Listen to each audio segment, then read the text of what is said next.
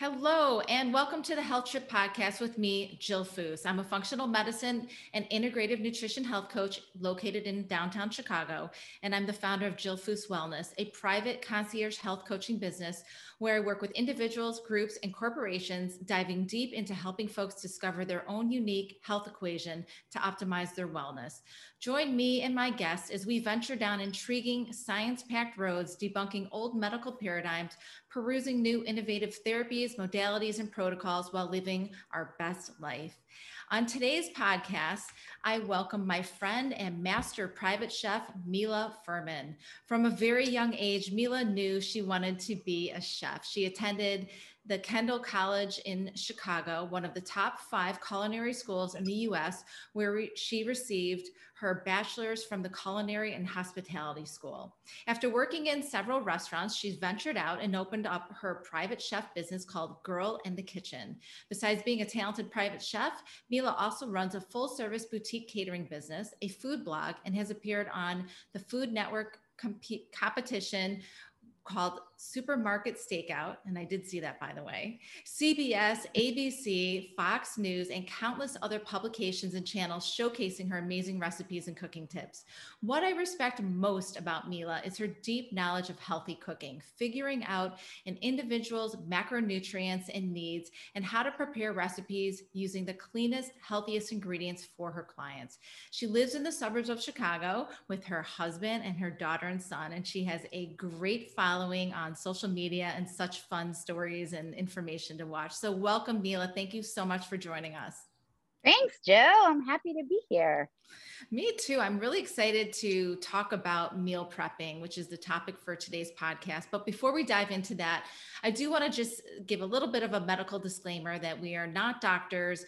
And so any information you hear here, and hopefully you have some nice nuggets to take away, absolutely have a conversation with your primary care physician if something like this, changing some kind of dietary style or adding in different types of nutrition is something that is good for you. So you always want to check in with your doc. All right. So today we're talking about all things healthy meal prepping. So I found out some really interesting information on the internet. So meal prepping has been around for over 20 years. And if you Google the term meal prep, it first started showing up in 2013. Since then, it's become more and more popular as a way to enhance someone's health journey, save money and time, and add in a variety of fresh ingredients to someone's busy week. The first at-home meal prep kit was developed in Sweden in 2007. And since then, the meal kit industry has grown to be a multi-billion-dollar business, which is mind-blowing to me. There's now over 150 meal kit companies in the US and hundreds more overseas. In 2017, there was an observational study done in France that looked at 40,000 adults and found that people who meal prepped at least a few days at a time were less likely to be overweight and stuck more closely to their nutritional guidelines. And this morning on a Clubhouse meeting for health coaches, one of the moderators shared with me that over 50 million people are now suffering from type 2 diabetes in the United States. It's just, that's another mind-blowing fact to me, because we know that type 2 diabetes is brought on by a poor diet and lifestyle and can be completely reversed. Americans are busy, busy people, and we all have a hard time slowing down, making sure that we're incorporating self-care practices such as feeding ourselves and our family healthy, nutrient-dense meals. This is crazy. The snack food production industry will bring in $45.8 billion in 2021 and is estimated to grow another 4.3% this year. Snacks are formulated to wire us to crave sugar and salt all day, and it's not the healthy mineral-rich salt that we need. Our brains are literally being hijacked every day by these huge food manufacturers. So as a health coach, I absolutely love the idea of meal prepping. However, before you dive into meal prepping, there are some really important things to know and how to keep it clean and healthy. And that's why I have Mila here. She is just an amazing professional recipe builder and caterer, and has some amazing cooking tips for the at-home cook. So Mila, thank you again. And before we talk about meal prepping, I want to know a little bit of backstory about you, how you came to jump on this journey, this journey of being a private chef and creating your boutique catering company. So I think that it was really, really instilled in me to eat healthily since I was a kid. I mean, my parents were East, I was born here. I was born in Moldova, which is the former USSR. And Jill, hang on a second. I'm sorry, I can't talk. Just call Mark. It's fine. I'm so sorry. It's I'm going to okay. start again. So I was born in the former USSR. I was born in Moldova. And I think because of the way that I was raised, I basically always ate seasonal, right? So like there was no, you can't have a tomato in January. Like that doesn't exist. And I kind of grew up knowing that. But also I should say I was the worst eater ever as a kid. Like I was horrible. I ate like Jewish chicken soup every day, all the time, with meat, with the skin on, which I know you're a huge fan of. Oh And yeah. that was it. And so I always knew that going to culinary school was kind of inevitable. I fought it for a really long time. Lost my mom when I was 19, and her dying wish literally was for me to go to culinary school. I went to culinary school, loved it. It was easily the best and the most difficult thing I've ever done. I graduated with a culinary degree, like you said, and also a restaurant hospitality management degree. And so I actually did not do culinary for a really long time. I did front of the house. So I did a lot of management. I did a lot of event sales, event organizing. I was an event planner for many years, and that's what I wanted to do. And then my emotional string started pulling at me, and I just really wanted to just talk about food, write about food, and create food. I started a silly little blog in 2007. It was called Kiss. No intentions of going big, just wanted to share stories that really were close to my heart and food. And it was mostly the food that my mom and my grandma made when I was a kid. And then fast forward to when I was pregnant with or rather, I just had my first. I started Girl and the Kitchen, the blog, with, again, just an intention of, you know what, I think I could do something cool with this. Like my goal was to use my blog as a stepping stone to build a way bigger career while being in a corporate world, 9 to 5 job. I got pregnant with my second baby in 2017 and said, screw this. I never want to work for anybody again. And I just decided to be a full-time blogger. Private chefing was never on the horizon. I would do catering parties here and there as request. Because I'm Russian, I developed a pretty big following already locally. And so they'd always ask me, but it wasn't what I wanted to do. It just, wasn't there. And then I remember May of 2017, I was on my own for 5 months at that point. And my husband and somebody came up to me and said, listen, we want you to meal prep. I have twins and 2 other kids. And by the way, I have one on the way. So I have a family of 5 and I need a meal prep. And I told my husband, I'm like, I don't want to do this. I don't want to be somebody's like slave. He's like, what are you, nuts? He's like, you watch the housewives of every county. They all have a private chef. He's like, that's what you're going to be. So my husband sold me on the idea by basically convincing me that I'll be servicing the housewives of Beverly Hills. And I started with one client May 1st and by Memorial Day at 7. I was 5 months pregnant. And I just started growing and, cooking wholesome meals. It was never like a low carb thing or a carnivore thing or a vegan thing, right? I just wanted to feed people the way I fed my family and the way my mom fed us. And that was, you cook once or twice a week and you're good for the week. And for me, that's meal prep. I think people have the idea of meal prep as like these individual little containers. And for me, meal prep is just prepping your meals for the week, whether it's family style or individual, it doesn't matter, right? Right. And it was actually really interesting because that kind of mentality is very prevalent in Europeans and in Russians and like in a lot of other cultures. But in American culture, the thought of not having a freshly made dinner that night, every single night, was very, very jarring.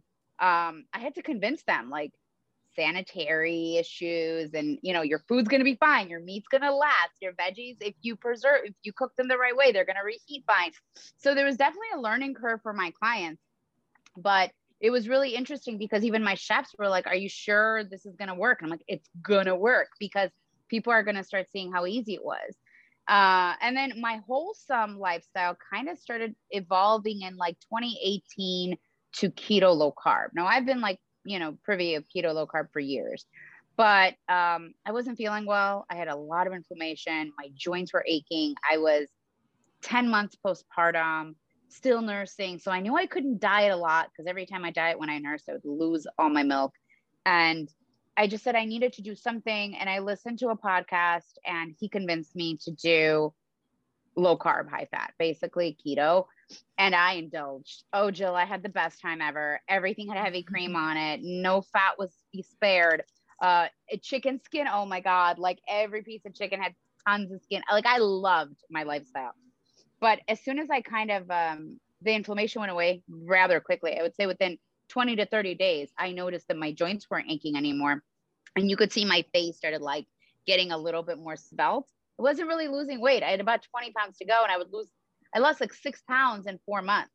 And I didn't understand what was happening. And then I slowly started understanding that I had to cut down the fat a little bit for my body type because I was just overdoing it.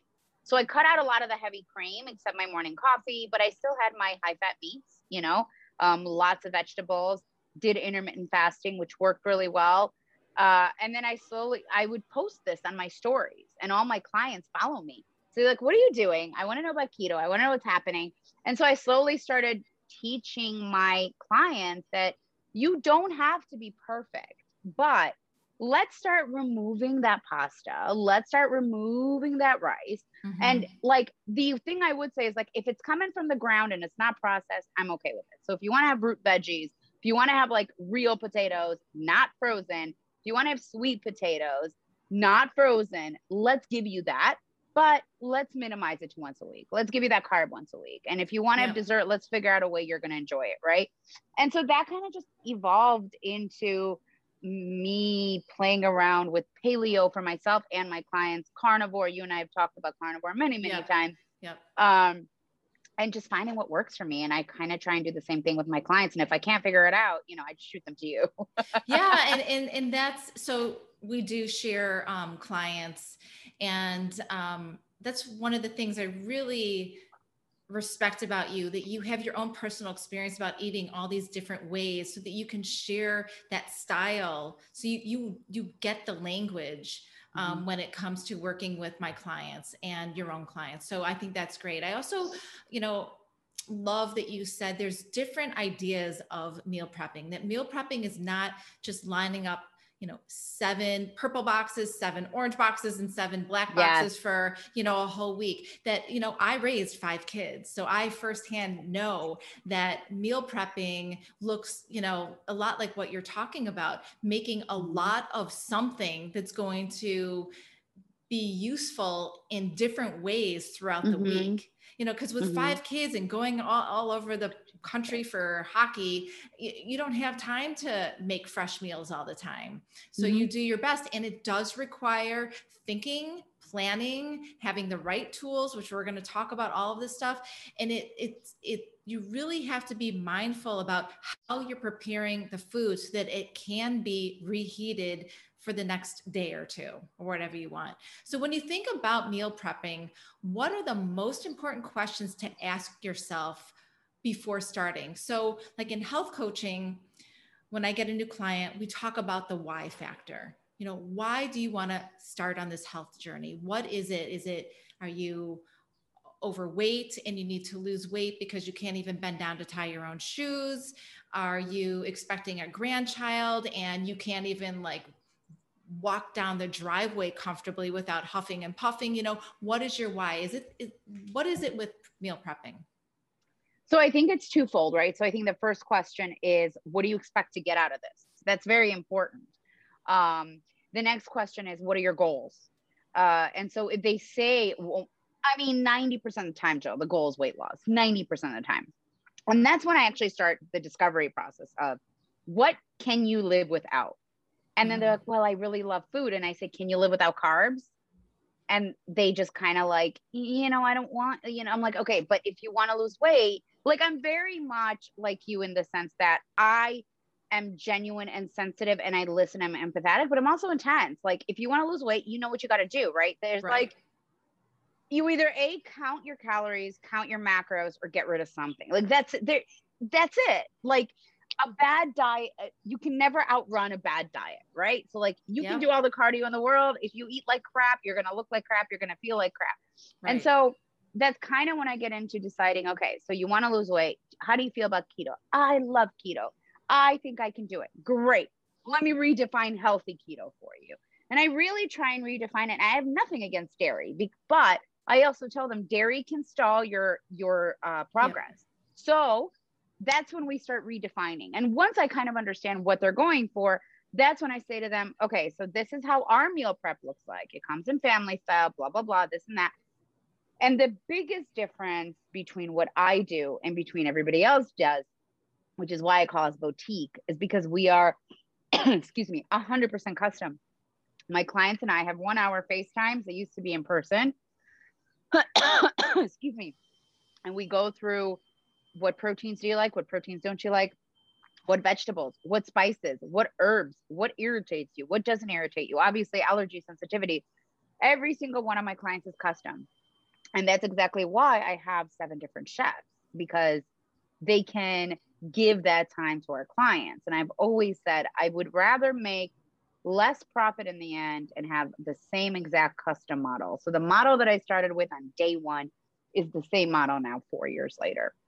And that customization factor will then evolve over time, right? Again, like if they're doing keto and dairy is starting to bother them, we're going to take away that dairy, right? Or vice versa. If they're doing really well and they want to go full carnivore, we incorporate that. Or, you know, if their kids need more vegetables, or like you said, Right. if your kids are a ton, you 4 teenagers and they're all athletes, sometimes they need that carb, you know? Absolutely. And I'm all about that, as long as it's like a good, healthy carb and not crappy French fries, right? Right. So then there's two types of folks here. There's the folks that want you to do the meal prepping for them, and it's like buying a meal kit. It's just you. And then there's the other folks who want to learn how to do this on their own. So for the folks who really want to learn how to do this on their own, how do they start thinking about meal prepping? What are those steps to take? So they know their why, they have their health reasons why they're going to change the way they eat, why they want to get on board with meal prepping, but what are the next steps to take? I think if you're doing this on your own, Yeah. and by the way, I have a course that teaches a home cook how to cook, like period, the end, just the basics from a chef to a home cook. So I always tell them, take that step. And then the next step is, it's really, really important. Be realistic. Like, are you going to want to eat your salmon on day 3? Because I don't want to eat salmon on day 3. I want to eat salmon only on day 1. Okay, that's me. Right. Are you going to want to eat broccoli for 7 days? Or do you need to make 3 separate veg for yourself? Are you going to want to roast that broccoli, even though it's cut up? Are you going to want to roast that broccoli at the end of a crazy work day when you've been on Zoom calls all day and your kids are driving you crazy and all you want to do is have a burger? Are you going to want to warm up, you know, not even warm, just roast that broccoli? What are the things that you're going to have to do to make you successful? And so for me, it's always really easy. I always go for whatever protein I have in the kitchen with whatever green. Sometimes I don't even do a green. I do protein on protein crime all the time. I do a chicken thigh with a boiled egg and call it a day many times out of the week. I say that in addition to that, I find, and I'm sure you'll agree with me, I find when I'm trying to be just like really good and clean, and like when I'm trying to slim down, simplicity for me wins every time, every single time. The funniest thing is whenever anybody asks me, well, what did you have for dinner? And I tell them, they're like, well, that's not anything exciting. And I'm like, yeah, this is my job. Like, I cook all day. When I come home, I throw a piece of salmon in the oven with a little bit of soy sauce, some lemon juice, and some garlic powder. And then I do whatever green vegetable on the side. And that's what the whole family eats, including my 3.5-year-old and my 8-year-old and my husband, right? That's what we eat. And 90% of the time, especially now in Chicago, it's grilling time, right? So like right now, my husband has barbecue ribs on the smoker, which is for dinner tonight. Last night we had ribeyes with a salad. And so every single night it's something different, but it's that same idea. It's protein and a vegetable. Protein, don't freaking complicate it. I say that. Right, but what I'm referring to are the people at home who want to cook and put it in their containers or have it in a bulk container. Yep. Let's talk about meats, because you're talking about animal protein. And salmon is a great place to start, because nobody wants to eat fish 2 or 3 days out. right? So Yeah. let's say someone's there's a guy at home right now listening, and he really wants to, become more healthy and be more prepared and have these meal prep options for him. Is the first step figuring out which proteins and how much protein he's going to need for the week, the grocery store list? Is it the recipes? So break down how long proteins last when they're cooked. And if you want a variety, what's the best way to go about that? I love that question. Okay, so here's what I would say. Let's say there's this guy who wants salmon, right? First thing is first, I would say they need to talk to somebody like you, or they need to figure out what their macros are, just from a very basic thing. Like, just so if you've never meal prepped, you really don't know what portion sizes are. Let's be honest, because it's one of the other obesity issues in America, right? Our portion sizes are extravagant. So like when it comes to fish or lean or even lean proteins, a guy can have like 7 to 8 ounces of protein easily, right? I mean, that's a given. Yeah. Right. Easily. So when you're doing something like that, I would say, okay, so sit down on your Saturday or your Friday. Okay. Sit down on Friday, plan out what you want to do. And if you're really struggling with planning, go on Pinterest and you literally type in keto proteins and you're going to have 90 million different selections, right? So start planning your menu. And like you said, well, what if I don't want to eat the salmon I cooked on Monday on Wednesday? So what you do is you marinate your salmon. Okay. So simple. Like I said, soy sauce, lemon juice, olive oil, garlic powder. Boom. Marinate the portions and freeze the portions that you want to eat Thursday or Friday. Freeze it. And then you could either throw it on the grill. Now, again, we're being super simple. You can also make every single piece of salmon a different flavor. I'm trying to go the simplest route. No, let's keep possible. it really simple. Yeah. Yeah.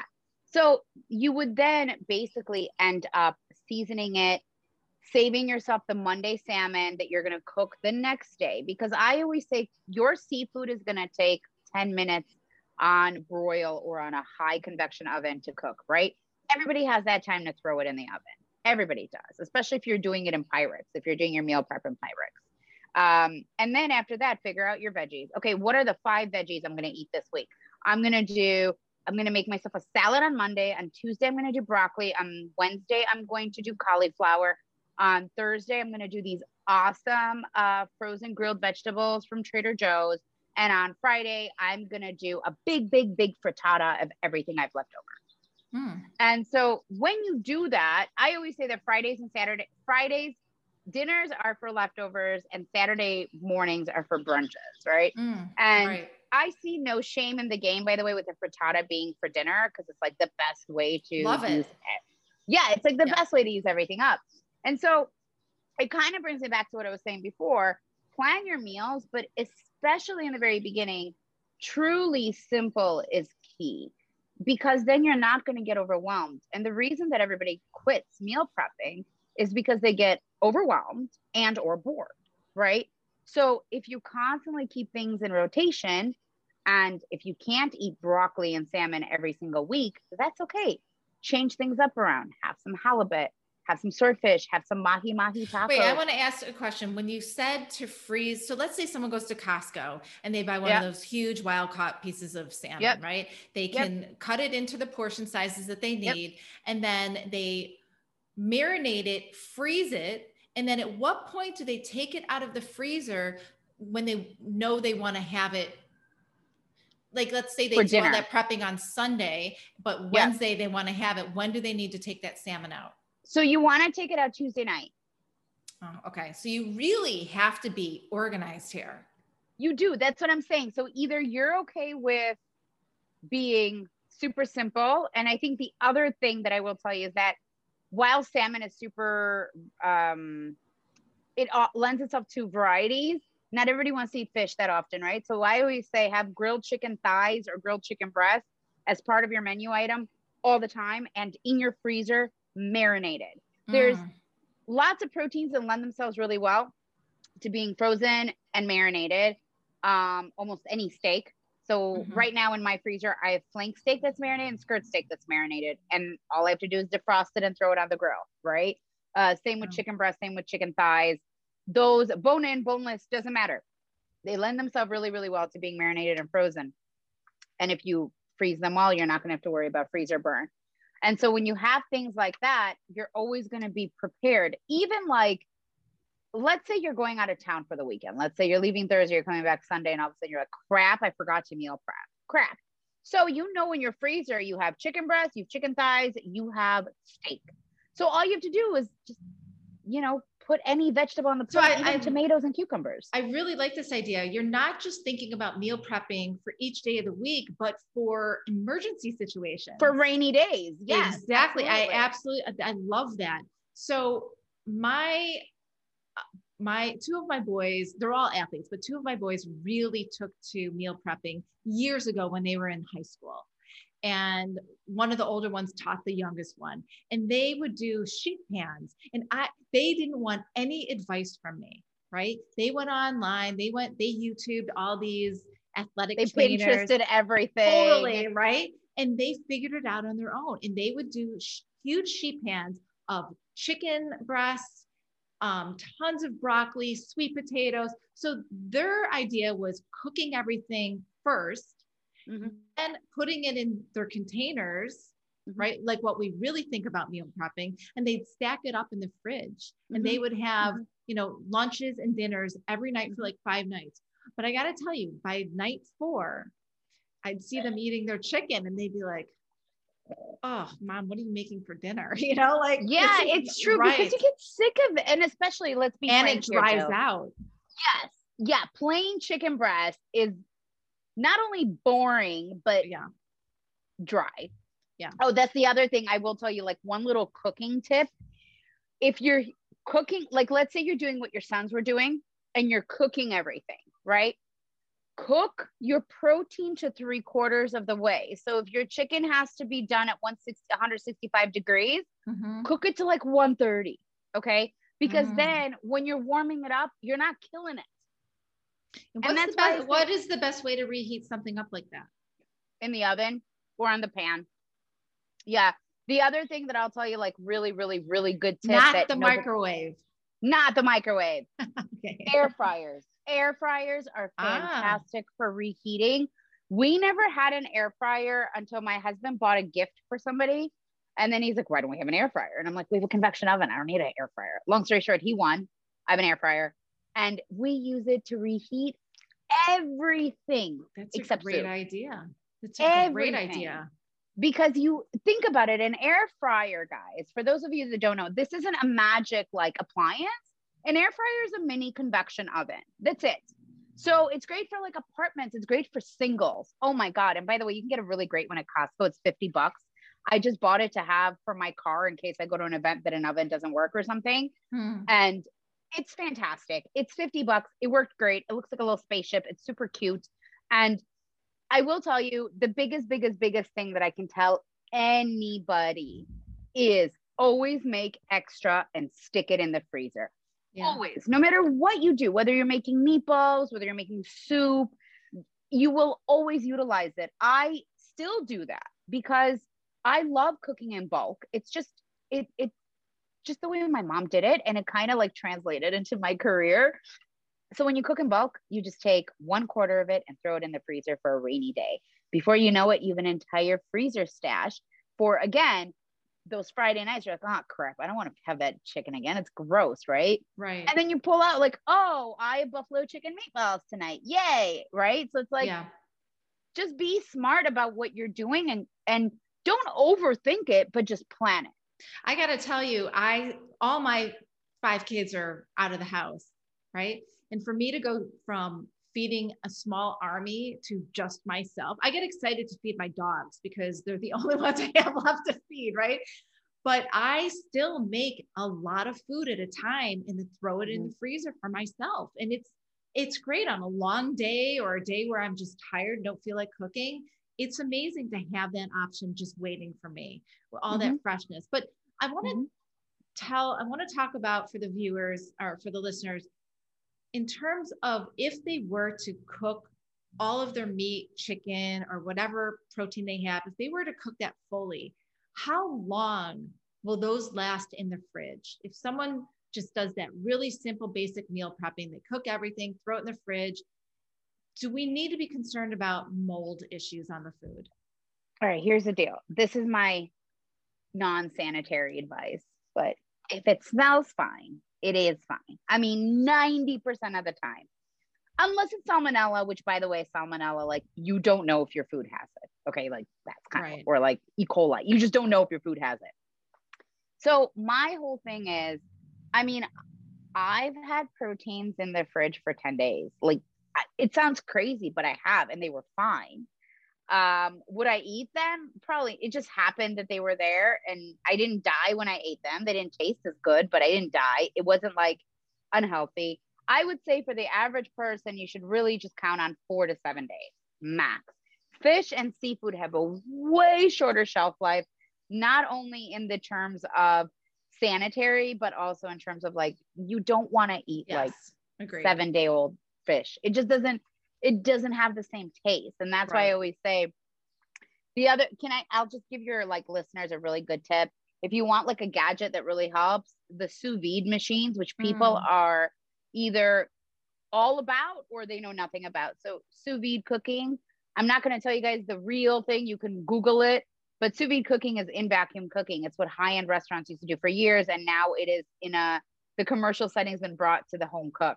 Yep. It's a little wand. You put your food that you marinate in a Ziploc or a vacuum sealed bag. You put it in water. You put the little wand in it. You set the perfect temperature, and your meat will never be overcooked. I personally love it for seafood more than meat, even. And it's a great way to like make sure your chicken breast is perfectly moist. So it'll never overcook. Are you saying when you cook with a sous vide style, that helps your meat last longer in the fridge? No, it helps. It preserves your food, your quality of your food, and it'll never overcook it. That's the thing. So I find the biggest thing, Jill, that everybody tells me is, why is your chicken breast so delicious? They say to me. I'm like, I don't know. Like I grilled it and I marinated it. It's just balsamic on it, for instance, right? They're like, no, there's something, it's really juicy. I'm like, oh, you mean I didn't overcook it? Because I don't take it out at 185 degrees, right? So that's something really important. So people who are afraid of overcooking their proteins, number one, either get a meat probe and like cook with a meat thermometer until you really understand. There's no shame in that game, by the way. Or get a sous vide. And seriously, it's worth its weight in gold if you know how to use it. And if your listeners want to DM me for tips, feel free. I'm happy to chat about sous vide. That's a great idea. That's a great idea.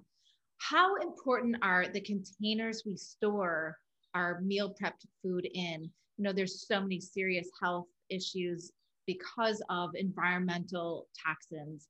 And when we put hot food in plastic containers, all of those chemicals are leaching into your awesome, beautiful food that you just made. And now they're going to end up in your gut and then in your bloodstream and cause a lot of disruption in your endocrine system, which is your hormones. It's interesting you say that because I didn't think about that for like a really long time. I thought like hippie dippies were just talking about that, you know? And then I think as I kind of evolved my personal health journey, I'm like, well, maybe this stuff's important and glass looks better in the fridge anyhow. So I personally do store, I would say 90% of my stuff in glass.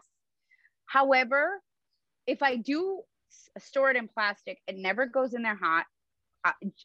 That's like not a green thing. That's just like something I've never done. And you don't warm up in plastic, like period, the end. You just should never heat up in plastic, especially if you're doing the microwave. If you must, don't heat up in plastic, right?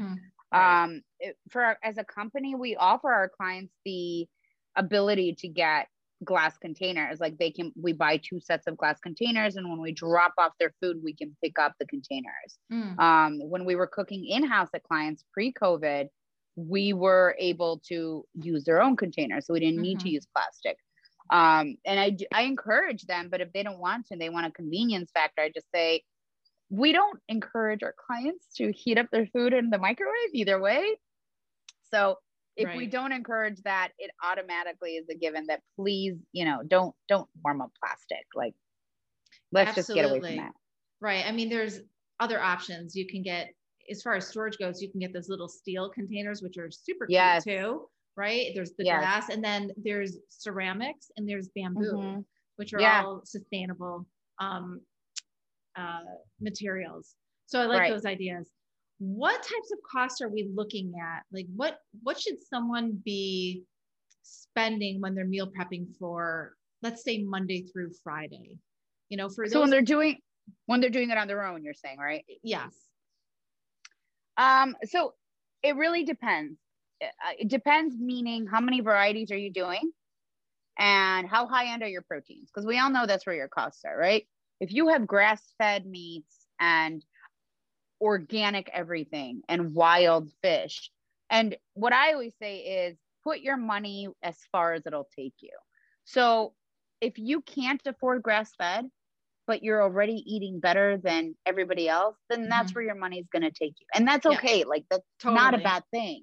Yeah. You know, I think that's like really, really important, because a lot of carnivores are like grass-fed everything and we only need wild game, and like, but not everybody has access or can afford that. Absolutely. So do as much as your money can take you. I think taste wise, just so you guys know, the biggest thing is like, I like really high quality eggs. Like Vital Farms is really good. And then there's a brand called Happy Eggs, but I just got those. The blue ones, not the yellow ones. Yeah, they're delicious. The amber yolks. Oh yes. My God. If delicious. You guys can get they're amazing. So I would say you're looking anywhere between, for a single person, like between $100 to $120. I mean, honestly, it's for not that Monday much. Monday through Friday, because if you're a woman, if you're a man, I would probably say you're going to be a little higher, because you're going to be like closer to 150 to 200. But if you're really smart about it, if you do your planning and you buy in bulk, you buy at Costco, you buy all your salmon at Costco, you buy all your skirt steak or all your ribeyes. Costco's great. They've got super high quality, tons of organic and sustainable grass-fed. They have grass-fed beef. They have grass-fed bison, which we love. We love bison even more. So I would say you need to think of it in a very different way, right? And like, you can walk into that giant cooler in Costco and get all your veggies, like right there. And get all your berries right there. And so, and by the way, there's no shame in frozen vegetables either. I use frozen vegetables all the time. Agreed. The only caveat is, I would say, like, if you're roasting frozen vegetables, you're just not going to get that crispness. But like my creamy cauliflower, I make out of frozen cut up cauliflower. Like, I would say for the average person who wants to meal prep, your biggest asset to your health is going to be gaining time and spending time, right? So like, it sounds kind of silly, but yes, you're going to be putting in that time to meal prep, but think about how much time you're saving of like, oh shoot, what are we going to eat today? Where are we going for dinner? What are we doing this? And also, once you've done this once or twice, you realize what the shortcuts are, right? So like, if you're going to have, let's say, I don't know, steak fajitas one night, so you realize you can get those sliced up peppers frozen at Trader Joe's for like $1 or $1.50, something like that, right? Right. You realize these little shortcuts, and you realize, okay, so it's not going to affect the flavor. It's not going to affect like the cost in a negative way, but it's going to save me time. And a lot of grocery stores also have cut up veggies, which take them, Trader Joe's and Whole Foods have the little, the cute little baby carrots, like the long ones. Yeah. And they're already peeled and they're so tender, and just saute them in a little bit of butter and they're delicious. Like, take that and go with it. Take all the shortcuts you can that aren't going to ruin your food or aren't going to like compromise the quality of your food. I would say that number one. Right. Or 100%, or your health, of course. That goes and be creative. You can use lots of sauces. I would say don't buy store-bought sauces unless you know what's on that label. I mean, Jill, you and I talk about this all the time. The biggest like hidden killer is the oils, right? Absolutely. All those rancid seed oils. Yes, that causes you as much inflammation as dairy, if not worse, because it's like that hidden silent killer, right? So I always just tell my clients that a balsamic and soy vinaigrette is going to take you so much farther than any of those crappy gluten and sugar loaded sauces at the grocery store. Absolutely. Yeah. You have to make a commitment to your health.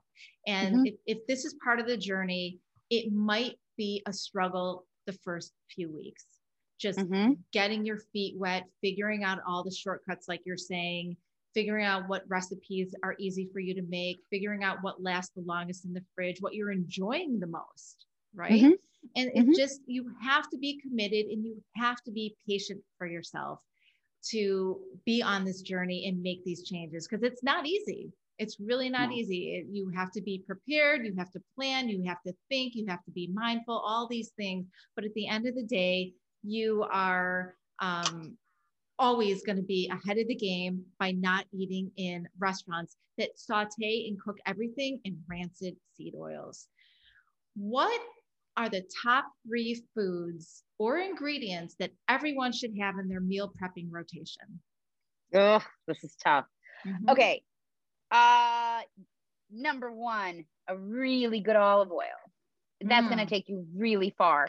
By the way, guys, really good olive oils don't have to be expensive, but you need to look on the back, because sometimes you'll see like an olive oil that's for sale for like $6.99, and you look below and the fine print says mixed with safflower oil, canola oil, like, grapeseed oil. You don't want that. Like, no, none of that.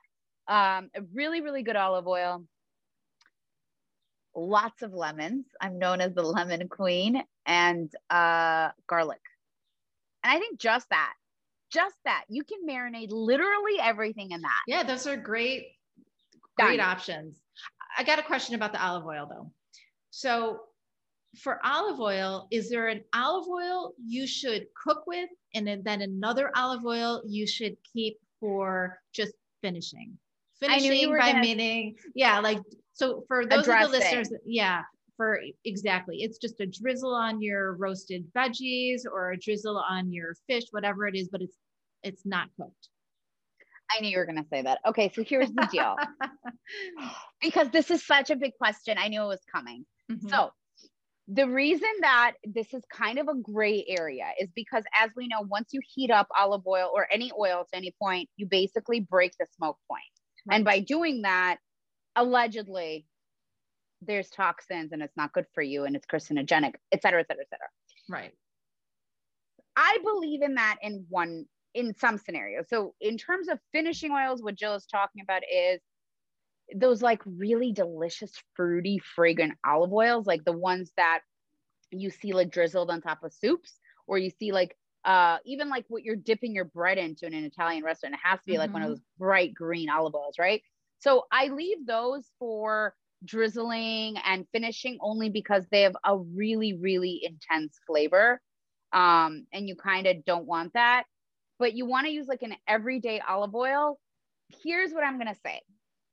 The Mediterranean has been using olive oil for everything, including frying, for centuries. And they have a lot of centurions. And so I say if they're okay with it, I'm okay with it. But if you want to be safe, use an avocado oil. Coconut oil is going to give you way too much flavor. So if you want to be safe and you want to go neutral, use an avocado oil. Olive oils are good for like sauteing, pan frying. If you're going to be like searing or doing anything on a super, super high heat, I would switch to ghee, which is clarified butter, avocado oil, or coconut animal oil. Fat, those or are animal fats like lard or tallow or lard. Yeah, yes, exactly. absolutely. Yes. All right. And before we end, what are your top 3 favorite recipes for meal prepping? And by the way, folks, I am in the show notes while you're thinking about that, Mila. In the show notes, I will list all of Mila's information where you can see her recipes and her. Do you have a YouTube? I do a YouTube, but I'm more active on Instagram and TikTok, actually. Yeah, we'll put everything on there. So what are your 3 top favorite recipes? And they can be your recipes too. Okay. So I have this really incredible skirt steak marinade, but it could be any marinade, and I call it the trifecta. So it's a balsamic, soy, and Dijon. That's like your trifecta. And then you could add anything to it. And so the cool thing is, the reason I love this and I teach this recipe is because you can change the ethnicity of the recipe depending on which ingredient you add more of, right? So like if you add more soy, it's going to be kind of an Asian inspired. If you add more balsamic, it's going to be like a Mediterranean inspired.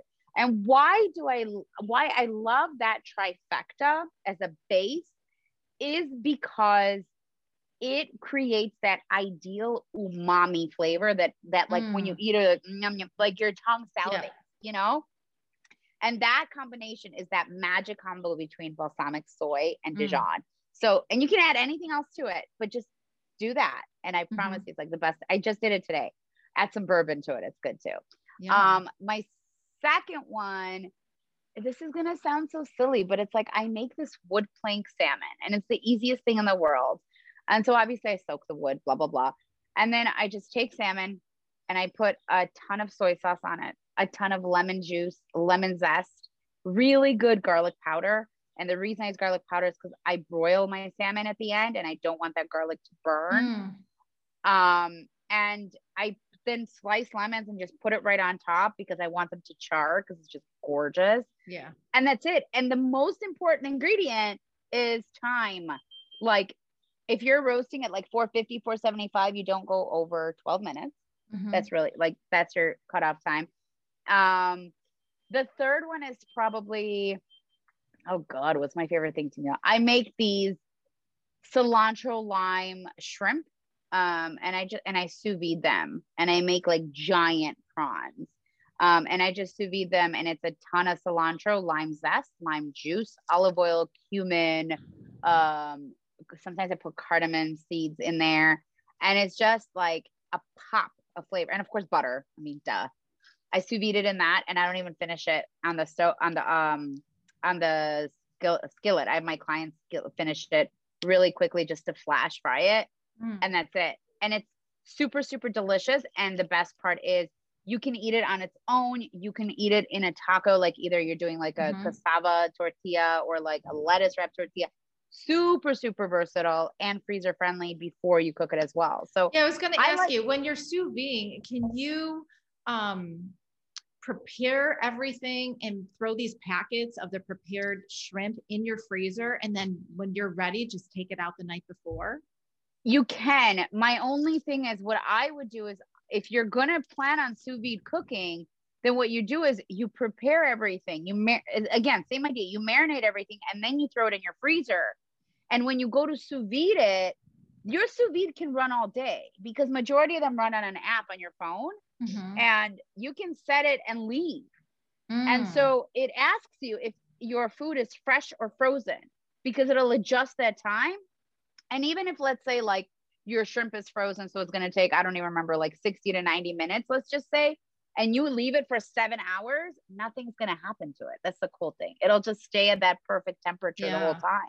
Yeah. Though more water is going to come out of it, but it's not going to affect the flavor or the texture, which is the most important thing anyhow. I have to say that kitchen gadgets these days are so primed for meal prepping. With all of the apps on your phone. And it's just so much easier than it was, 3 to 5 years ago. Right. Yeah. So yeah. We all want to save money. We all want to save time and we all want to live really healthy lives. And this has been such a great conversation about meal prepping. I know so many people would probably rather have you do it for them. I know I would, but cooking's fun and prepping is fun. And there's something very, very relaxing about it. Some people like folding laundry. I like prepping food. And once you get over the hump of the newness and it being a little bit of a struggle in the beginning, you sort of just slide into this mindfulness space. It's groove. Totally. And it's really lovely. And making the food for yourself is great. Feeding your friends when they come over, your family, this healthy prepped food is amazing. So I hope everybody out there got some nuggets to take away. I will have this up on YouTube and on my podcast. And all the details in the notes will have Mila's contact information if you're interested in working with her or getting a consultation or just looking at all of her amazing recipes. I, by the way, made her famous chicken soup.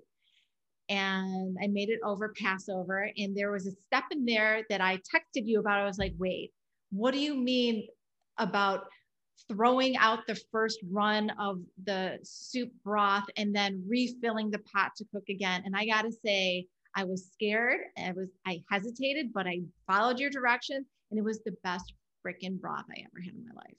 So I will tell you just like really quickly, the soup is my grandma's soup. but that technique is an Asian technique. And my father-in-law did it, who's Ukrainian. So weird. But Yeah. he was the one that told me. And also, like, I don't have time to like take all that like skim off. We call it scum Right. in the culinary world. So like this kind of, it's the lazy way. It truly is the lazy way. And if like any of your followers have questions about things like that or anything like that, like I always say, please don't hesitate to DM me. I absolutely love helping people. It's like my passion before cooking is helping and educating. And Jill knows that whenever I do an Insta story, I always say, "Would you guys want me to do this?" And like, I create my social media based on what my readers want. Which is great. I would love to. I mean, it works sometimes. Not so much. Oh, you do such a great job, and your kiddos are in the kitchen cooking with you, which is great. You know, just setting the bar for kids out there to start cooking. I taught my 5 kids how to cook very early. I was like, no way am I going to be in this kitchen 24/7. Well, you have an army, Jill. Yeah. And they're all great cooks.